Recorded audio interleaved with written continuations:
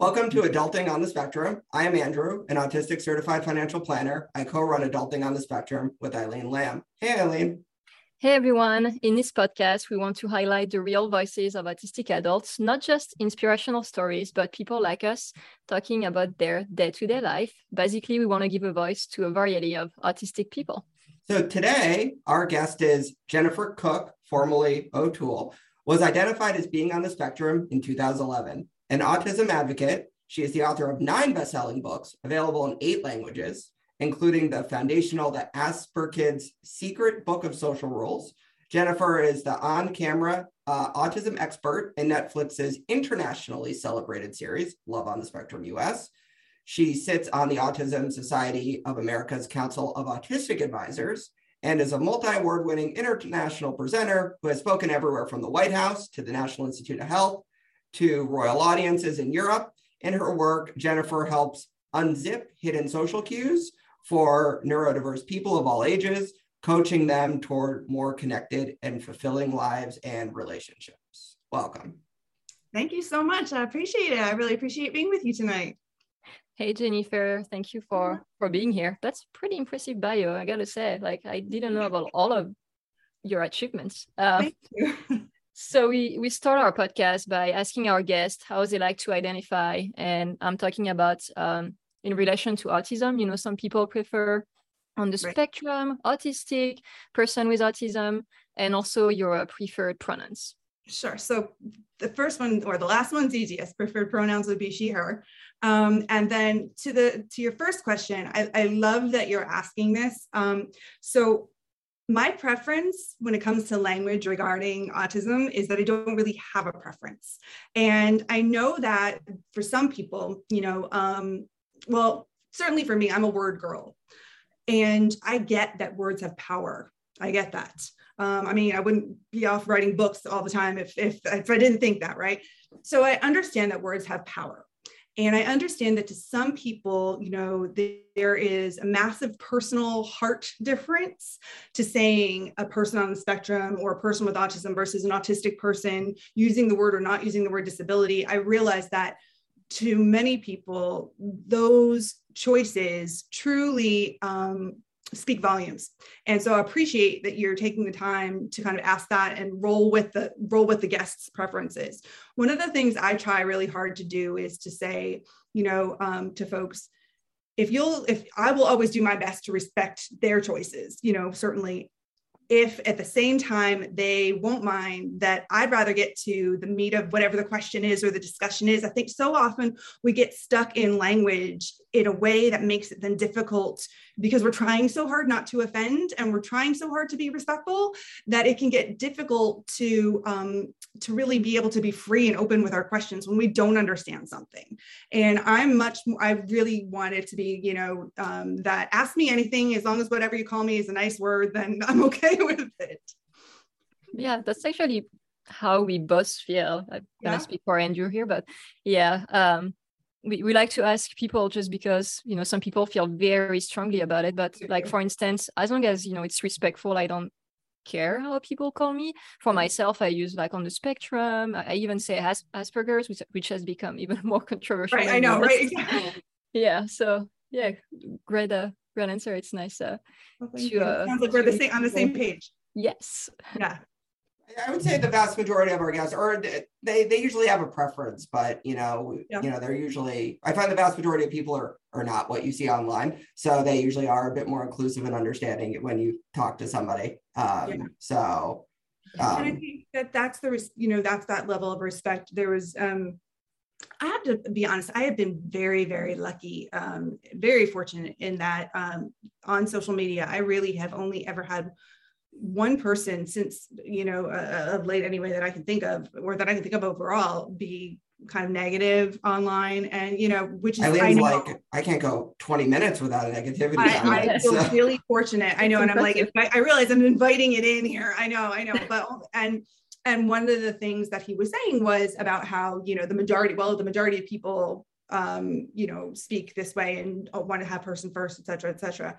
And I just think it's so important that, you know, one of the things that we on the spectrum can do easily without meaning to, right, is to, because perspective taking is challenging, is to be able to say like what we think as being obvious is sort of just what is across the board. And obviously we know that it's not. And I thought, well, you know what, this is a teachable moment. This is a moment when this person is kind of doing exactly that. And obviously, you know, if we're responding viscerally to something, it's saying much more about whatever our response is, whatever our challenge is, than it is whatever the topic is. A million years ago, I was a domestic violence counselor for the police department in Charlotte, North Carolina. And there was an argument that two people had where the case report came in and the officer was frustrated. And I can understand why, because he had underlined, this is all about all over a tomato. Now, clearly it wasn't over a tomato, right? And that's the thing, is that earthquakes don't happen out of nowhere. There are always those pre-rumbles as the tectonic plates are shifting. Well, it's the same thing, you know, in real time. I think you don't have blowups over a tomato. There are obviously issues before. And I think the same thing goes with language, is that there are deeper issues and deeper wounds perhaps that people are bearing when they're talking about what their needs are. So I love the fact that you ask it, and it's fun that we have sort of a similar take on things. That is the absolute best answer to that question that we've ever got, and the longest, but Okay. You win both awards. So thank you. So you were diagnosed in 2011. Can you tell us about what that process was like, and, you know, why you did get diagnosed? Sure. Yeah. So it was subsequent to my three children, who are now like super old. They're now 19, 16, and 13, but, you know, go back 10 years or so. And I had much younger people, right? So they had I have a daughter and then two sons, and they had been diagnosed very much more, had to fight for my daughter's identification. She had all the boxes checked, but it was, you know, quote unquote, she's not weird enough. And that, just to this day, I can still remember that thinking that was insulting even at the time, you know. But once they had all been diagnosed or identified, my father had passed away not long before, and my dad was, looking back on it, like a consummate, classic, absent-minded professor. He was a lawyer. He was brilliant, but, you know, he would by accident like go into the ladies' room twice in the same matter, you know, in the same like social event, because he was so busy being socially anxious that he wasn't paying attention to where he was going, or rocking back and forth. That, you know, the stuff that we all know about. So I kind of thought, my gosh, there's got to be a connection. Clearly, my dad was on the spectrum, and there's got to be some kind of genetic link. And so could this be me, sort of thing? The problem was, especially 10 years ago, there really wasn't any kind of good checklist, if you will, that was appropriate for lay people, not professionals, to look at and say, oh, well, this is what that means, and this is what that means, and especially how it might appear in those identifying as female, as girls or women. And basically, I sat down with Tony Atwood's inside with the guide to, you know, Asperger's syndrome, and I went through all of his bullet points and the DSM at the same time, and I went through all of those bullet points and said, what could that look like for me? How might I be achieving the same end but differently? And I literally came up with my own checklist. It's something now, and I'll be happy to give you all the website because it's a free download. I came up with what I call the checklist. And it's that exact, you know, it's what I did back then, and brought it into to my therapist, who I had been seeing because I wanted to do the best job I could parenting my kiddos. And her reaction was really so why do you want to be identified as being on the spectrum? Like, what are you looking for? What are you searching for? And I just wanted everything to make sense. Really, I just wanted I wanted the if-then statements of my life to make sense. And so, she said, this all works for me. Click, check, yes. And it was, but had that not happened, it was not something that she or anybody else who was in healthcare in my life was looking to identify. It was something really that I had to go after myself. So what was your life like before diagnosis and after diagnosis? I know when I had my diagnosis, I understand what you're talking about, the making things make sense. Yes. What changed? What changed? I think, there was such a forgiveness of self. I think that, and I used to you saying, yep. Yeah. Yep. I think there's a big difference. If you're at the Special Olympics and there's some kind of road race and someone's running and perhaps they're visually impaired, you are not going to yell at them if they step on your foot, right? Like you're just not, because you're aware that they are operating within a certain framework and they're doing their darndest to get along, right? Well, it's sort of the same thing, when it comes to, certain things, I was just as blind, if you want to call it that way, or at least as visually impaired. And I could look back and say to myself, I wasn't trying to be a know-it-all when I was a little girl, or I understand why I was trying to be, trying to gain adults' favor over other children's favor. I realize now that that if I was saying this and I hurt somebody's feelings, it's not because I didn't care. It's, which I would have always told you, but it came across that way. For me, growing up, what I was always told was that I was too smart for my own good, which I don't think makes any sense anyway. But I think what that really equates to is that I sounded like a little professor, right? And which is what Hans Asperger used. That was the phrase he used. And I know I did. I sounded like a little adult, and I did better probably with adults than I did with other kids, with my peers. Looking back on it now, I can say, okay, it all makes sense. I can forgive and say, I knew I was a good person all along. I never was trying to step on anyone's toes. I was never trying to put anyone else down by trying to elevate myself. It was really just a person looking her whole life to try to figure out if A, then B, but what's B and what's A, So again, I look back, and as I mentioned, my dad having passed away before all this happened, I look and I think of how hard he tried to blend and to fit and to just make things easy. And they weren't for him. He actually passed away from lung cancer, and he started smoking when he was 13. And I know he was self-medicating. It was anxiety. It was social anxiety. My God, what if he had been born in a day like this, where he could have, either had access to pharmaceuticals that would have actually been able to be helpful, or, therapy or identification of some sort. So I feel very blessed to have that perspective and that insight. Well, what about a little bit more about your career, if any, before diagnosis? Because as somebody who was in a profession and switched it to have a focus, after things made sense, although there's, did you have a background that, led you to do what you did and you switched, or you just like, I got this now? Yeah. No. So I was at that point a stay-at-home mom. My degree was in American, so I school was my thing. I loved academics. I went to Brown and Columbia. They were, so that certainly goes to, spit in the face of the idea that one cannot be good in scholastics and also be on the spectrum, as you both know, obviously, right? My degree was in American civilization, which is like a blend of media, popular culture, and American literature and history. What the heck does that have to do with any of this? Absolutely zero. I went to grad school in social work, but looking back on that, I was trying to figure out people and how they worked. I was trying to figure out interpersonal dynamics, and how if you say this or ask this kind of question in this way, this is the response you're going to get, or this is what to do if you want this kind of response. I was basically doing a social skills lesson for myself. That's what I was making grad school into. And I can say my honors thesis at Brown in undergrad was on Barbie. So what I say is I was like studying how to be a woman, right? Like in late 20th century America. It was about post-war. Barbie is a post-war modern didactic tool of femininity, blah, blah, blah. In other words, how Barbie is like representing women or not. I was studying my way to being, that was my mask, was studying.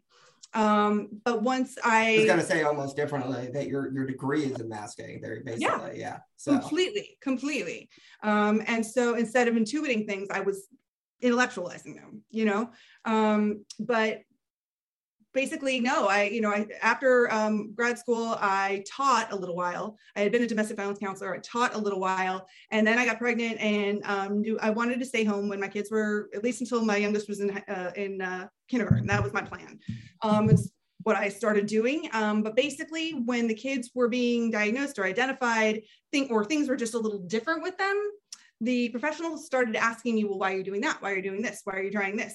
And, sometimes that was in not accusatory way, but in a questioning kind of way. But more often than not, it seemed like it was in a, because that's kind of interesting. What's up with that kind of way? Which also eventually led to the whole me getting identified, because it made what they were doing and how they were acting made sense, I suppose, to me.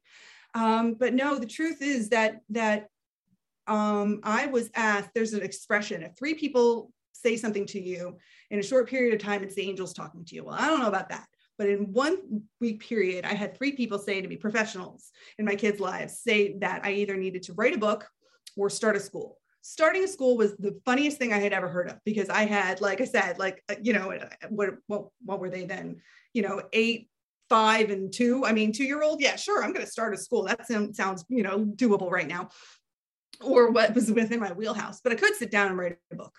And I thought, I didn't take it seriously until one therapist in particular said, it's very possible that what you say about the way you're teaching your kids, the way you're parenting them, because I was doing a lot of like educational things with the kids too. But the way you're teaching them, the way you're parenting them, could change the way that we understand and approach children and people who are on the autism spectrum.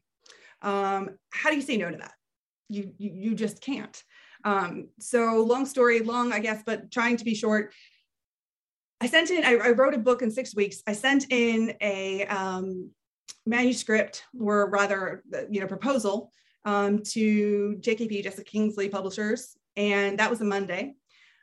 Wednesday, I got an email from this lady, Jessica, and did I have the rest of it? Could I send it?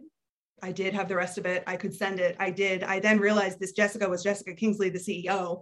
And it happened to be that my manuscript had landed on her desk. And I don't know why to this day, it just happened to be that way. And by Friday, I had a book contract. And before that book was out, my second one was already in contract. And it just never, yeah. So when I say this was like meant to be somehow, it just was, it just, all the pieces fell into place. That's pretty incredible. I mean, as someone who's, I have 2 books. I was published twice, and I know how hard it is to find a publisher or even just a literary agent. So, yeah, that's really impressive. And I see what you're saying when you say like it was meant to be. I'm a little bit like this. Like, sometimes things are meant to happen. Yeah. Do you have any advice for people who are looking to specialize in like a career and like really follow their dreams? Because for a lot of autistic people, I mean, I know I'm that way, where I need to be doing what I love. And, you can say it's the same for everybody, but I think when you're on the spectrum, like you really have that one thing you're good at and you want to do, like what advice do you have for people who are looking to do the same as basically what you did? Yeah, I think, and that's a great question. The truth is that what I did and what I do evolves so much. It has changed so much, yet there is a truth to it all. I think I'm an edutainer.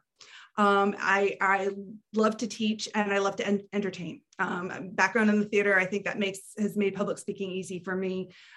So put it all together, and whether that is, what I'm doing with the folks who are on Love on the Spectrum, or whether it was in writing things and doing, lessons for my kids when they were little. For me, it's been about, like you just said, Eileen, knowing my strengths, knowing what I'm good at, trusting what I'm good at. Because I think we all do have a sense, just as much as maybe we've had a sense of what we're not so hot at and what our challenges are, but knowing I'm in my zone when I am doing. And I also think that keeping enough variation because otherwise it's like you get that mental itch, that ADHD, like you've got to have enough change, at least for me, I have to have enough change from a little bit day to day, or else I just start to feel worn down. So it's that balance between finding routine and then also finding enough to be different. But I think if you can find to simply know what you are genuinely good at, then you can find ways to integrate that into almost any specific career, I think. I think you have to be willing to listen and take feedback.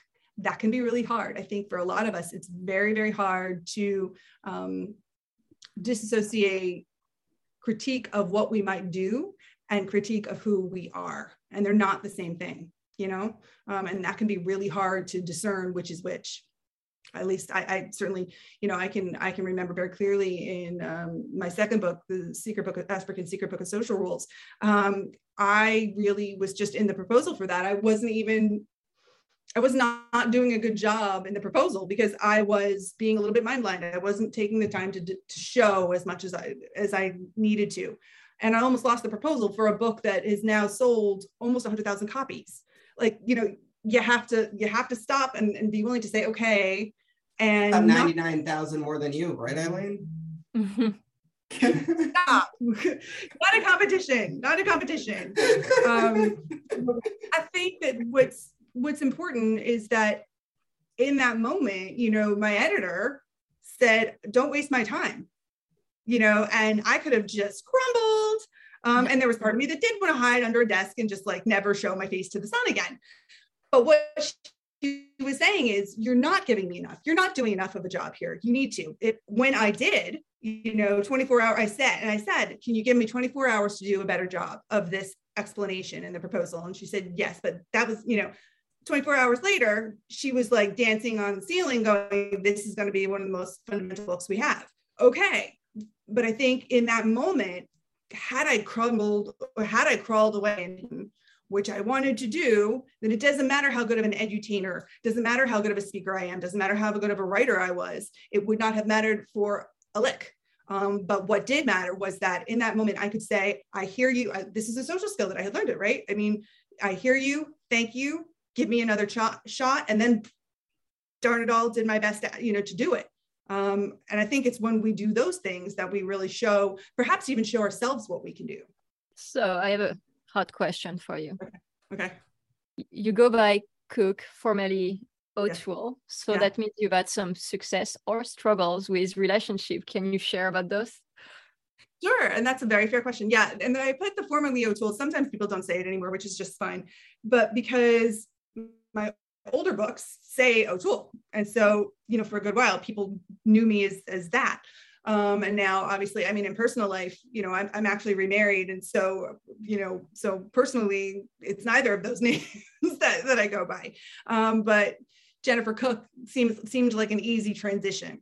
And yeah, absolutely. It was a very hard time in my life. I was divorced 5 years ago. And I have to say that I do think it's entertaining that both times that I've married somebody on the spectrum. So yeah, I think that's telling, maybe it's for me that I'm used to, I know there's an unknown quality. I think that, I know that in the show, a lot of people have asked, well, does it have to be, or did it have to be that people were going to marry or date somebody on the spectrum? And absolutely not, right? I do not think by any stretch of the imagination that if you're going to have a successful relationship and happen to be on the spectrum, that you're going to have to be with somebody who's on the spectrum. But clearly for me, this seems to be a thing. And I think probably if we want to get into the psychobabble, I'm sure it has something to do with my father having been on the spectrum. And, we can go all the way back into my childhood, right? But I think that for me, had I had to come through that time a breakup and then being by myself and then getting remarried without really understanding who I was, I can only imagine how much harder it would have been. So I'm very grateful. I'm very grateful that I had that under my, beforehand. And I'm very grateful that my kids have grown up knowing who and how they are as well. And I think it's helped them to be forgiving of the human beings that their father and I are. We still have a very good relationship, which I'm very glad of. Because it's important. And, their stepdad is a very different human being. But it is fun to see how I can still, and he can do it with me. I could see, oh, that's an Aspie moment for sure. Or that's, that's a little moment right there. It's a very much of a yin yang experience. And I like that. So, yeah. I don't know if that answers your question, but. No, that answers it perfectly. I've been waiting for somebody to ask me that. Nobody ever has. So I've been waiting for that. So there you go. Yeah. Yep. That's funny. Seems like such a I know. Question. Because you're on the spectrum. I know. Yeah. It is obvious, right? I know. Need to know. So yeah, it's there, especially if I'm giving dating advice for Pete's sakes. Well, I mean, but you also weren't giving dating advice when you first got married. So what better way to learn than from somebody who's failed and then learned how to succeed in a lot of ways, right? Well, I'd like to think that I didn't fail. In fact, I would say that I didn't. I would say that I had a really successful relationship with another human being. And that means that other human being is also probably not perfect and probably very human. And so the best marriage I could have would be something that's always going to be in relationship to that other person, and then what he is able to do or not able to do, or does or doesn't do.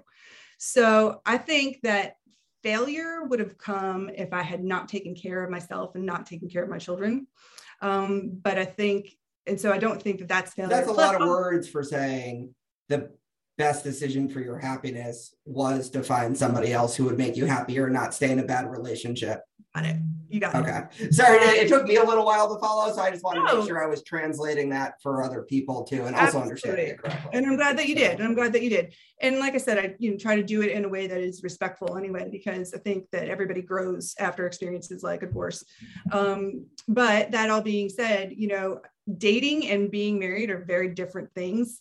One is what I was giving advice on Love on the Spectrum is really like about making friends, if you will. It's friends with benefits, if you will. It's that little bit of like leveling up the friendship game, and learning how to make small talk, yes, but also be able to be playful in a way that is sincere. It's so tricky. I get that. But they're very different things. And that's why when I said I've been waiting for somebody to ask the question, I've been shocked that nobody did. Here I am giving dating advice. But I think the point is that they are very different things. Being, we were married for 17 years. So a long while. But I have to say that I am definitely in love with and married to my best friend now, and my daughter says it's proof that you can marry your celebrity crush, because I met him through my autism work, and he was a fan. So there you go. So you worked with Netflix. There was a show that, again, Love on the Spectrum. I mean, a lot of people have, seen it, spoken about it. Can you tell us what, positive, surprises that you saw, going into it, like, or also too, what was wrong, but tell us just like positive, like good and bad, and this is more from like the actual behind the scenes, like not with the people, but with like Netflix themselves. Like, what did you experience? How were they? So my experience has been with Kean O'Cleary, who is the producer and the director rather. He was the director of the series when they were in Australia as well. And I had watched it in Australia. I was very impressed with it, I have to admit. And when they brought it here, he was still in charge. Netflix had picked up the Australian series and then worked with him to decide that they wanted an American series. So I didn't have to, I didn't know I was interacting with Netflix until after the show came out and we were doing publicity. But because then I'm working with the Netflix marketing team and things like that. However, I didn't realize how that my original work that they filmed, that Kean and the team filmed, had to be evaluated by and okayed by Netflix beforehand, before basically I got the job. I thought I already had the job. I didn't even realize that tells you something, because I had been flown to Nashville. I had a great experience. That's the truth. It sounds, like, I don't know, like I wouldn't even believe it myself, but Kean did such a great job of trying to show a diverse representation of the spectrum. And I don't mean that necessarily in like the terms of, would he have loved to have somebody of every shade and hue, or of every representation, when it comes to representing the LGBTQ plus community? Oh my gosh, of course, if we could have had more than 6 people too, that would have been enormously wonderful. What he focused on doing as far as diversity was trying to show a diverse spectrum. In fact, there was I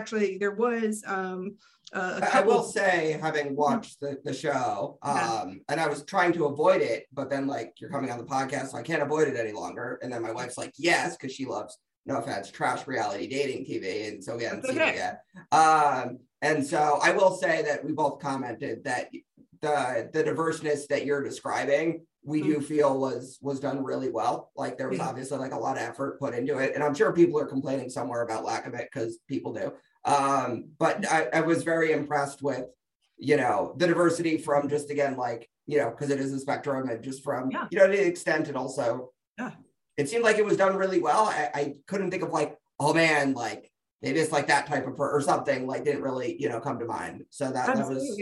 There's a phrase that I have heard before, autism porn. And, you know, the idea being, right, that it's like some kind of voyeuristic, just, you know, like, let's all watch the autistic people now, right? And what I loved was that this wasn't that. I don't watch like trash reality shows. It's just not my thing, but I have no judgment on those who do. But I wouldn't have wanted to be part of one. Does that make sense? It does. It does. Like, I couldn't have looked at myself in the mirror, because I really would have thought, geez, everybody thought I sold this, you know, and I couldn't have done that. What was pretty cool though was, you know, getting to travel, getting to do the work, getting to, you know, pop into these real families in these real homes where people are genuinely about to have these super important life moments, and getting to be part of that. That was pretty dang cool. The only stressful moment that happened in the whole thing was getting ready for one filming or one scene, and the outfit that I had on had flowers, and apparently couldn't have flowers because of some filming technical something couldn't have. And so we had to run to a TJ Maxx at 9 o'clock in the morning in LA to try to find clothes to stick me in, that I ended up getting dressed in somebody's driveway. So there you go. That was a little tumultuous. Besides that, it really was a great experience. I have to say I felt respected, and listened to, if not a little tired sometimes. But yeah, it was an amazing thing. I was going to ask, about the people behind the scenes. Like, were there any accommodations for you and the other people? Like, how were the people? I don't know how much you can tell us, but I'm curious. Yeah, no, they were amazing. You know, like I said, for me, and it was really stressful actually, like having to run to a store to have to change, to get an outfit, you know, come back and then change. I was prepared for what I was going to be wearing. I was prepared for what I was going to do. And suddenly, you know, it's 110 degrees and we're running to get clothes that are unfamiliar, and I'm in dressing rooms trying things on and blah, blah, blah, blah, blah. And then we're back in a driveway trying to change. That was the only time that it was a little bit chaotic. And even at that, the producers kept going, are you okay? Are you okay? And so had I been not okay, I could have said, no, I really just need to like sit, you know, I really just need to stop. So the onus was put on me, which is where it should have been, you know, and maybe I should have said, no, I think I need a moment, but you know, that's a lesson to learn, I suppose. But I think probably I did better by not stopping the momentum. The producers, you know, and that's who really handle everything. The producers, they were fantastic. You know, I could, if the like one of the participants that I was working with, kind of after we finished, she kind of kept getting up and was going off and they said, okay, she's had enough. We're going to go outside and like film the pool because we need some B-roll. And that's what we're going to do when we're going to talk to you. And then we're going to be done because she doesn't need us in her house anymore today. And even though they would have liked to have done more filming, it was more important that the people who were doing the filming felt like they were being accurately represented on camera. You know, I know you were saying, Andrew, about knowing Danny, and it's like that's the same, right? With each of the people, I think that everybody needed to be happy with themselves and the representation that was on film. And I think that it wasn't at any point that Danny speaks for all autistic women, or Abby does, or Subodh speaks for all autistic men, you know, or that I would speak for anybody other than myself. And I think there was a lot of respect built in there as well. So no, I mean, that's great. I mean, you know, no like spilling of the tea. It's a little disappointing, but you know, I'll try to find something else negative before the podcast. You know, I know. Quote like sarcasm, but not really. No, I know. You know me. Barely sarcasm. That's why all I can give you is the freaking out in the crowd thing, and that was a little freaky. I guess that's good. So 10th anniversary of your book, right? Yeah. You wrote it 1 year about literally about after you being diagnosed. You assumed, didn't know nearly as much about autism as you did then. Right. You also, so I mean, two things. So, well, I'll ask the first one first. What has changed since you wrote the original book? Mm-hmm. And what did you get wrong? Those are great questions. Okay, so I'll go with what did I get wrong first, because I don't think it was so much wrong as my eyes opened, and I'm so proud of that.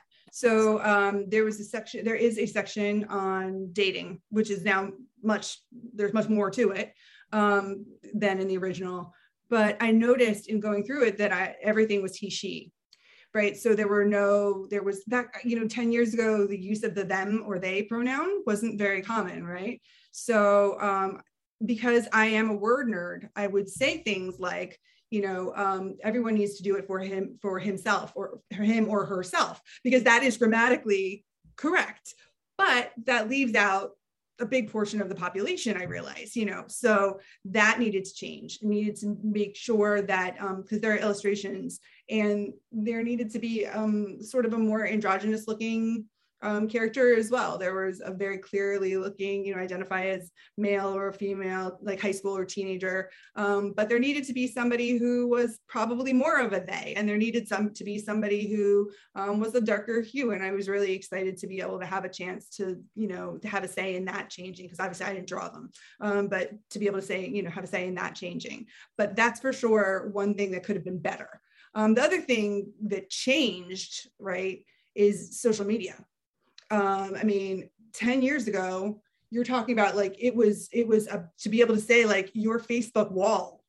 What? MySpace had just died, and it was just Facebook was the thing, and it was the wall, not your page. And again, it was Facebook was the thing, right? And so there was no Instagram, there was no Snapchat, there was no Discord, there was no nothing, so there was no discussion of not taking this kind of photograph of yourself. And even if your boyfriend or girlfriend or partner simply says, it's not going to go anywhere, blah, blah, blah. Okay. But sometimes breakups happen. And what happens when there's a breakup and somebody's feelings are really hurt, being aware of things like that.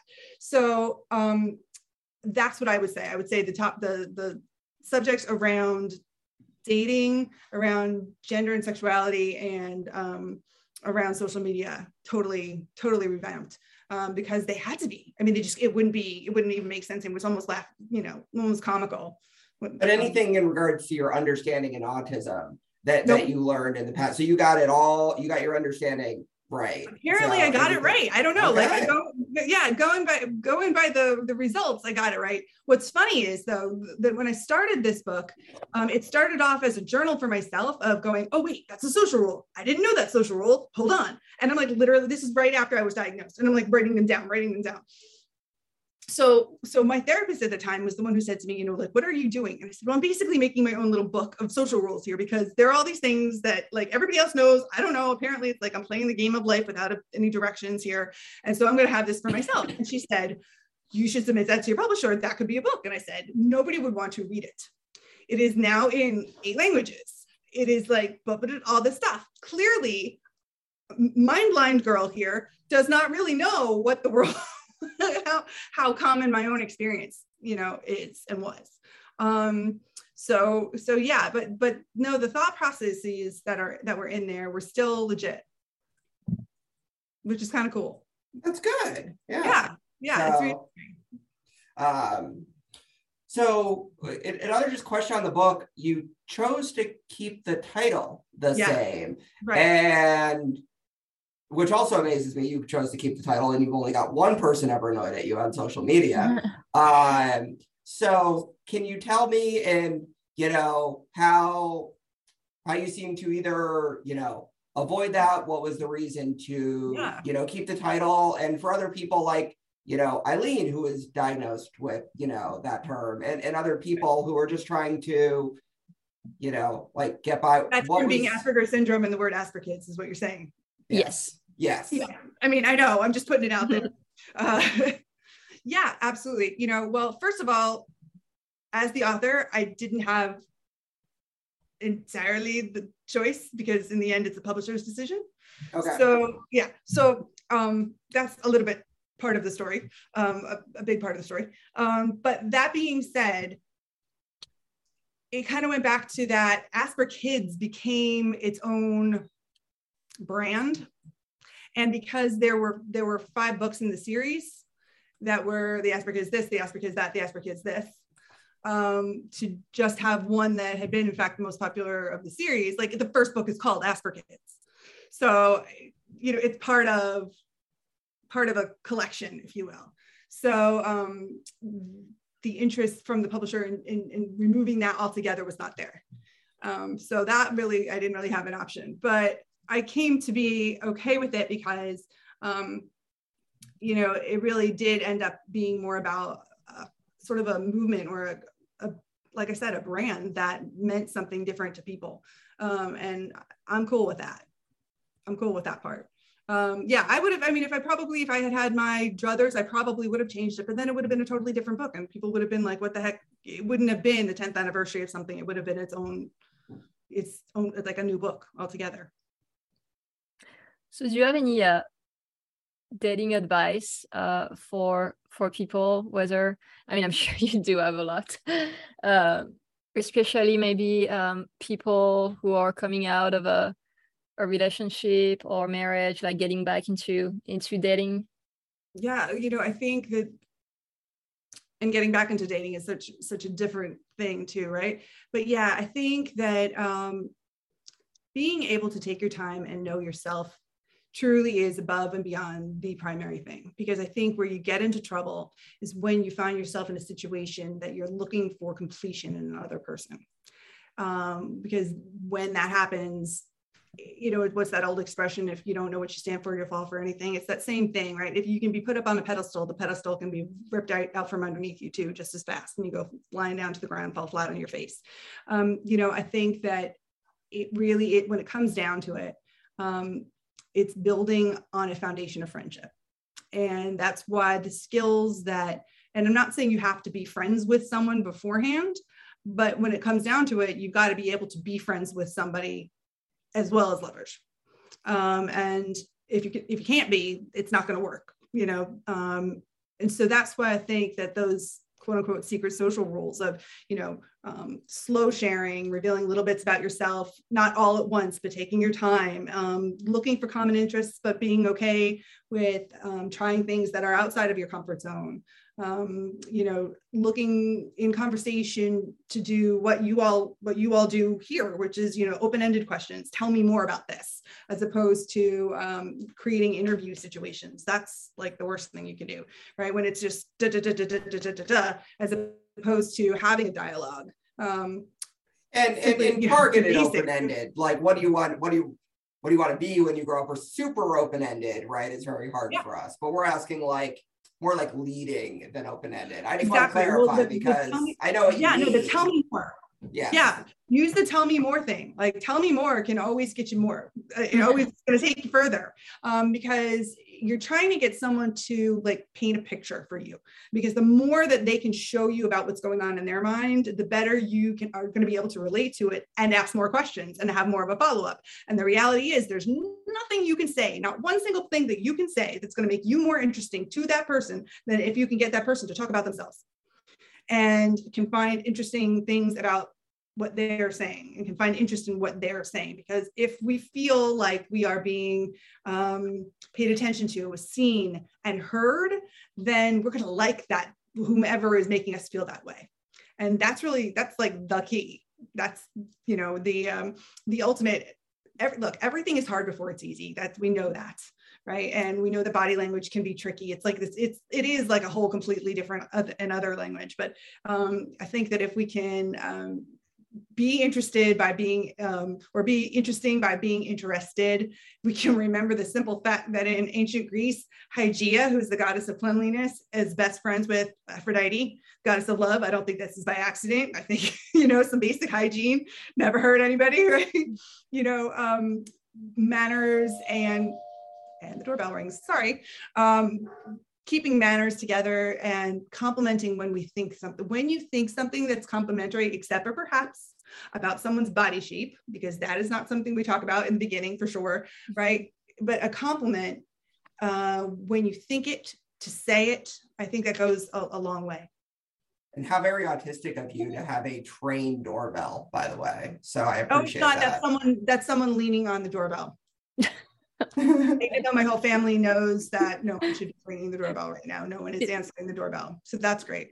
It did sound like a train. Yeah. Yeah, no, I thought you had a trained doorbell and it was like on purpose. Yeah, like that was the no. sound. No? No. I know you, no social media 10 years ago. I mean, not really. It was different back then, but are you on social media now? And if so, where can people find you? Sure. So Instagram is probably the easiest way for everybody, I think, right? So it's just at Jennifer Cook _author. And on Facebook, it's the same thing. It's Jennifer Cook author. And I try really, really, really hard to respond to as many messages and questions as I possibly can. And it's becoming a little bit impossible, but I am trying. So people should definitely feel free to at least reach out. Awesome. So we're switching it up, but so I'm asking the quick fire questions, which is frustrating because usually I try to throw in some like really random ones that throw off Eileen, and so now I don't get to do that this time. So so again, we just ask them like questions like just what comes to your mind, like quick, like don't overthink this, right? Impossible task. So so we're gonna go. Do you have a favorite author? If so, who? Other than yourself, of course. Yeah, definitely other than myself. Okay, so growing up, it would have to be, two. It would be Lucy Maud Montgomery for Anne of Green Gables and Laura Ingalls Wilder for all the Little House on the Prairie books. Rock, paper, scissors. I seem to go with rock, so apparently rock. Favorite alcoholic drink?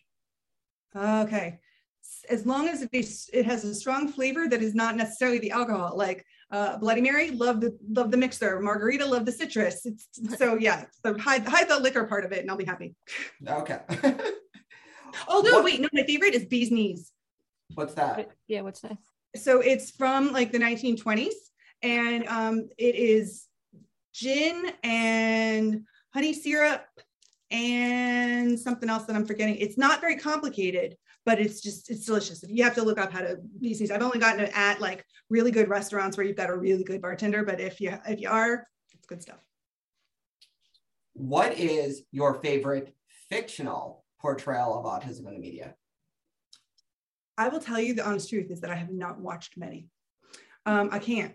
It seems like, I guess when you're living it, to watch entertainment that represents it, isn't so entertaining. And so it can be a little bit tiresome and tiring. So I have to admit that I haven't really watched much. When you were a child, what was your dream job or what did you envision you would be? Okay, one of two things, an author, seriously, or a dancer. Possibly a Rockette, but it was a Rockette until I realized if you did the Rockettes, then you could never do a solo. So then maybe not the Rockettes, but yes, I danced for 20 years. That was one of my loves growing up. So can you still dance? Can I still dance? Heck yeah. Still boogie. Yeah, I don't have it. I just have to make up excuses now. I don't have I have to make up excuses not to dance. I'm the worst. So that's the same. Oh. Yes. No coordination. Oh no. I wasn't diagnosed with autism again until later, but our fourth grade teacher wanted the whole class to do an Earth, Wind, and Fire, performance for the talent show. And there were me and two other kids, at least one of them was almost preternaturally autistic. The teacher didn't know, he just knew I couldn't dance or sing or do anything. Right. So he had us, I thought it was the coolest thing ever. He got us sunglasses and a shirt that said security and a hat. So I just got to walk out in front of the stage with my arm crossed and I just stood there the whole time. Oh, it was awesome. The best. And I thought it was so cool. So kudos to him for being so inclusive, for the people who couldn't, do that. Yeah. That was really creative. Yeah. Oh, I love it. Yeah. Cool story. For real. Yeah. So, well, thank you so much for joining us. Oh, it's my pleasure. I love the questions. You guys ask great questions. Thank you. Thanks.